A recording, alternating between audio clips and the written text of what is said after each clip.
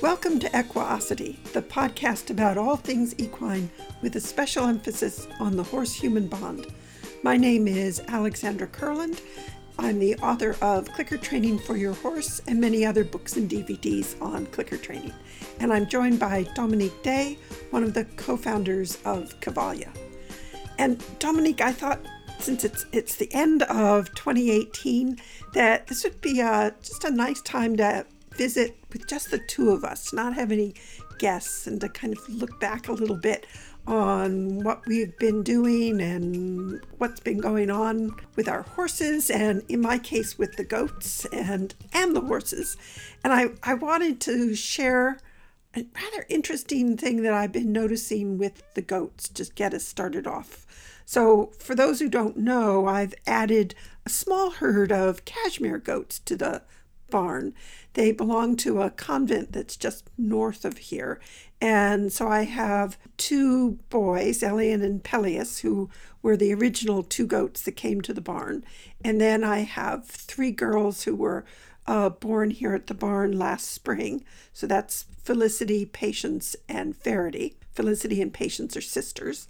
And then very recently, two does came to the barn who were pregnant. So Thonzi is here. She was here last year, and she is due next week, actually. So I'm going to have baby goats again. Lots of laughter for the winter. And she is so bulging that she's definitely due. And then I have the mother of Elian and Peleus, and she'll be due later in the winter. But the three girls have been really interesting because they goats can be very hard on one another. If they were human children and you were their parent, you would be constantly having to sort of separate them and be saying, "Now girls, that's not a very nice way to treat your sister."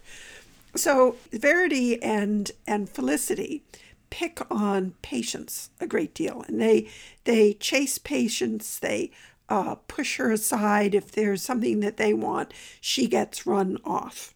And they have horns, so running off is definitely an emphatic thing. Or they just put their little heads down and run right into you, and off you go.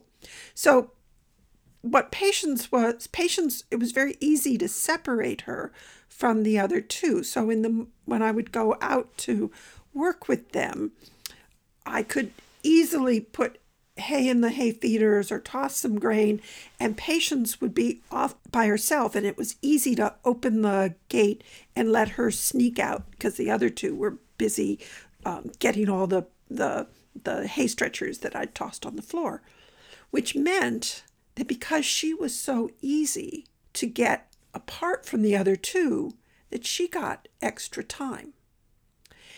And it's not a lot of extra time, but it was definitely extra time. That she was always the first one that I worked with. And if I was short on time, I would work. Some days I just worked her if it was really cold, because we had a really cold November. Or if I was really tight on time, I might do her a little bit longer and then do Verity and Felicity as a pair. And what I started noticing was how much further ahead Patience became. And it made me think of I think we first encountered this, for many people, they will have encountered this in Malcolm Gladwell's Outliers, though he is not the originator of this idea. But he, in Outliers, he poses the question, what is it that predicts? If you were a scout he was looking at the Canadian Hockey League, and you're trying to predict who's going to be a really top hockey player. What is one of the best predictors of which of these high school kids is going to really excel at hockey? And so you start answering all the obvious things, well, what are some of the obvious characteristics that you would look at that you would think that matters? Their genes, for example. And it turns out that the predictor is birth date, which at first seems really odd. what has the birth date got to do with this individual is going to go on and be a hockey superstar, and this one might as well go sell insurance.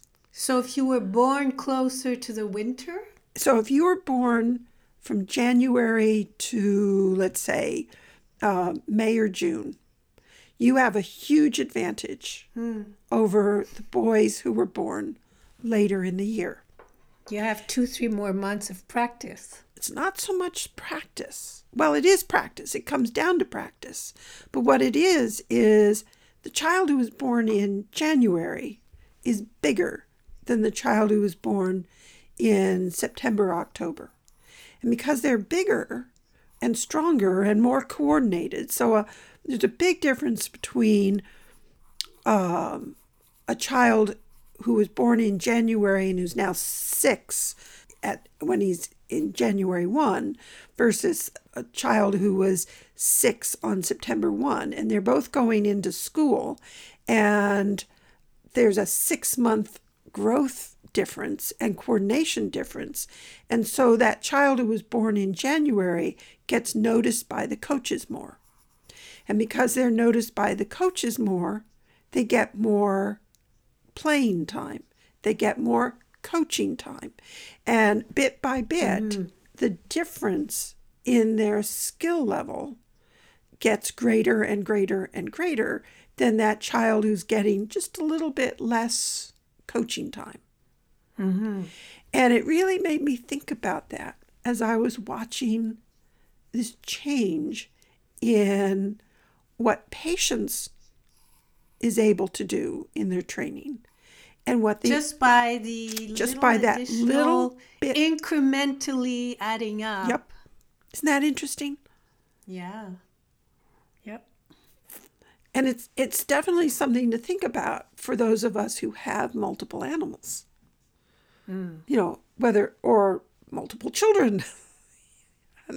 But that little bit of a difference makes a big difference over time. Right. It is interesting. So that's a lot of goats you have. It is a lot of goats. My God, you're up at 7, and yes. How many on their way? God knows. Because right. they have lots of babies, don't they? Well, they generally have twins. So last year we had twins and triplets, but they're not all staying, so they're not permanent residents. At the moment, at the moment the barn feels very full, but they're not all permanent residents, so they'll be going back. But they're so much fun. I take them out for walks as a group, and it really shows you the value of training. Because training creates freedom of opportunities for them. Because there's this training connection, and I've worked with them so much, we can go out for long walks together. So I take the 5 goats out, Peleus and Elian, and then the 3 girls. And free, not with a lead. Free, right. So they're, and of course this is what people have done with goats and sheep for thousands of years. The goat herds, you don't have your goats on a lead. You're going across whatever landscape you're in, guarding your herd, and the goats are free. But we're going for a walk, and we go out beyond the fenced areas into the back fields, and it's Verity. And they stay around. Oh, boy, do they stay around. So Verity, who is the biggest of the 3 girls, she stays right by my side. She just goes into heel position, and that's where she stays. And it was really interesting because a couple of days ago, she supplanted Elian, who has been the one who says, I am the one who is going to stay right by her leg, and I get all the treats, and all the rest of you can go away. And Verity just wasn't having it. She just came right up and said, no, I don't think so. This is my place. So fascinating. I love watching this kind of interaction. So we go out for long walks, and she goes into heel position, and I will have Verity on one side and often Elian on the other, or one of the other girls will get to sneak in and and the rest of them sort of trail behind and stay close. It's really fun. It's really fun. So is there a feminine word for shepherd in English? Shepherdess. Shepherdess. Yes. So you are becoming a real shepherdess. Well, I'm becoming a good goat companion or something. But yeah, so it makes a nice break from all the hours on the computer, that's for sure. And they are fascinating. Right. What have they done for you in terms of training? What have they opened up? I mean, you've had so many years of experience, mostly with horses. Do you find they have brought something to you that you didn't have before, or that you explored in a deeper way? Well, they've brought a lot of things. They have brought a real confirmation of the value of the work that as I teach it, the procedures, the principles, the structure of particularly the foundation work that I've been developing for the horses. I think the goats really confirm the value of that. And the fact that it's universal. Yes. And that by following that basic foundation, what you create are really eager learners who understand the process, who are safe to be around. Yeah. So it's a good start for all animals. Yep. So that's a big part of it. The working with multiple animals has been really interesting because you can work with 5 or 7 goats at a time in a way that you would not work with 5 or 7 horses unless you had done considerably more training than these goats currently have. It just would not be safe. Why is that? Oh, it would not be safe?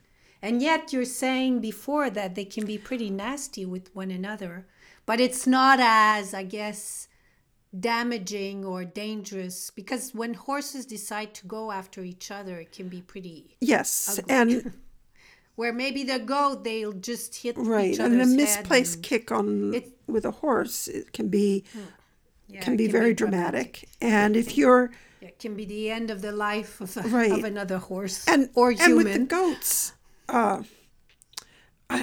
when the 2 ladies first came here, I let everybody out in the arena, and there was a lot of chaos. So I had 7 goats swirling around me, and they were sorting themselves out in terms of hierarchy. Yes, and it was safe for them. So it was not a dangerous thing for them, whereas I would not do that by choice with 7 horses. I would not put 3 separate groups together just on a whim like that. And when they were swirling around my legs, it was fine. They didn't knock me over because I'm bigger than they are. Yeah, you didn't feel. I didn't feel threatened. And when they when they bumped into one another, it was no big deal. But it is. So it's a great situation to learn and experiment. Yes, with absolutely, animals. absolutely. So you get to play with multiples, and then I get to play with some of the dog training that without having to get a dog, right? Without having to get a dog, and without having to do a lot of adaptations of a particular method, because I'm going from the size of a dog up to the size of a horse, and yes, a lot of things work the same, but there are things that don't work the same just because a dog is a much more plastic, wiggly, squirmy animal than a horse. So I remember you told me something once, and I thought it was so interesting. Even if it definitely is universal, and the principles of behavior analysis are universals, the knowledge of the animal is still an important part of good training. And you said to me once that you had a clinic where you had a agility dog trainer who was really savvy, clicker trainer. And she had asked super intelligent questions throughout the clinic. And so by the Monday, she asked if she could go play with the horses. And you thought, well, this woman, she's pretty knowledgeable. And you said yes. And then you said to me after 5 minutes, she was in trouble. Yep, less than 5 minutes. Yeah. It was dangerous. She was in a dangerous situation. And so knowing how to read an animal is an important part too. So you have to know this. You have to have a good basis of, and maybe it's something else too. What is there anything you want to add? I think it's knowing how to read the animal, knowing how to read the situation, but then also following a protocol. So with these goats, I have been incredibly, I want to say, cautious. Methodic. Yeah, very methodical in how I've introduced them to various exercises and steps, and it allows me to do things with them and for it to be safe for me, for them. Yes, I can get away with certain things that with the horses would have been so dangerous so fast, but I didn't jump in with the goat saying, oh, I'm just going to go out there with my pockets full of goodies and run with you. Right, because they I may be taller than they are, but they could knock me down. And especially if I went out there with my pockets loaded with goodies and they didn't understand the game and they hadn't had any of the training that I've put into them, I think I would have been in trouble really, really fast. Mm-hmm. Even with the goats, even with the smaller animals. Oh, absolutely with the goats. That you can get knocked over, especially when there are 2 or 3 of them, and they know that you have goodies in your pocket and they want them. That yes, you can get into trouble with dogs. You can get into trouble with all kinds of animals, and you can get into trouble pretty fast.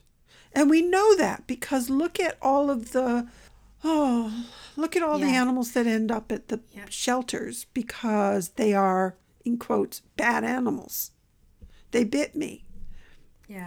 They even clicker trained animals. I mean, I remember seeing a friend of mine had some minis, and he's a clicker trainer, but he's not used to. He's mostly a dog trainer, and his minis were not what I would want to present as the example, the poster boy for a clicker mini. For clicker training.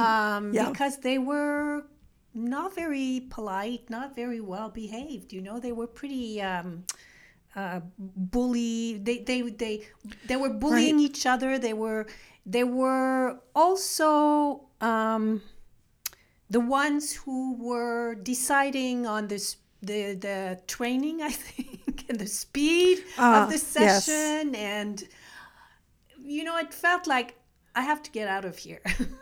Although they're small, and, it felt like their owner had the same, it was for his daughter. And sometimes I felt like she thought, I better get out of here. Yes.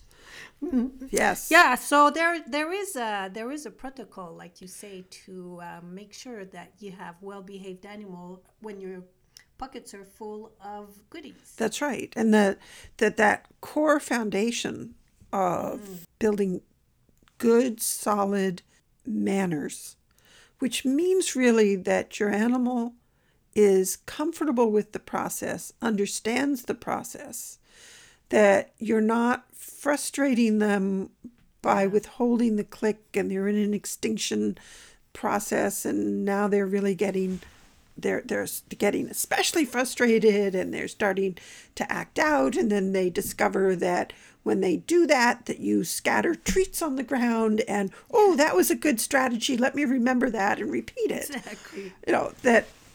So this foundation work really makes a difference. And I think we've been hearing that in our recent podcasts.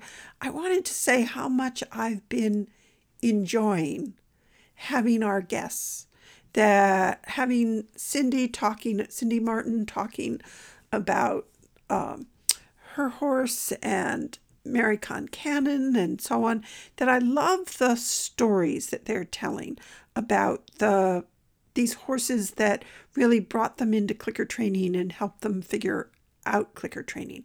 Because I as they're sharing these stories, what I know is that there are people listening who have horses that are very similar. Mm-hmm. And like yep. When Mary Concannon talked about Newbie being grumpy and not liking to be touched because of all the physical things that had the issues that he had, some of them so very uncomfortable. He had every right not to enjoy being touched. Mm-hmm. But it had become sort of the universal grump of, it doesn't hurt me to have you stroke your hand over my shoulder, but I'm expecting it to be horrible, so I'm just going to tell you that anywhere and everywhere that you touch me, it's horrible. Well, I know that there are people listening to that who are living it, who are saying, that could be my horse. Yeah. And I think And you know what's great about these stories too is that they show it's never too late to start again. That's right. Yeah. No matter how bad it is, you can start over. Yes. That there is that light at the end of the tunnel.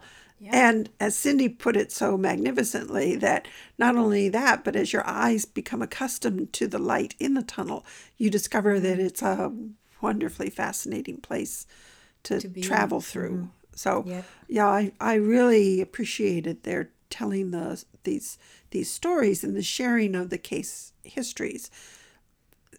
I think that's so important for people to hear what is possible, and not just theoretically, because I haven't had a lot of horses as personal horses. So no one of us can live all of the experiences, when you think of all the things that people struggle with, the horses that are shut down, the horses that have, their feet are never still, the horse that is physically disabled, the horse that is incredibly athletic. You go down the list. Well, it's like we say, it's a study of one. So no one horse is the same. The principles of behavior analysis are universal, but you have to apply them to each individual, and no individual is the same. That's right. So we can have all the experiences of all those individuals. Yep. That brings us to one of the discussions that we were having a while back before we were having our guests join us. We were talking about the principles of training. Oh, yeah, that's right. Yeah, we were. And because what I find is that when I have a training puzzle, or when I see something that I'm not particularly liking the direction that the training is heading, however you want to phrase it, that I go first to principles.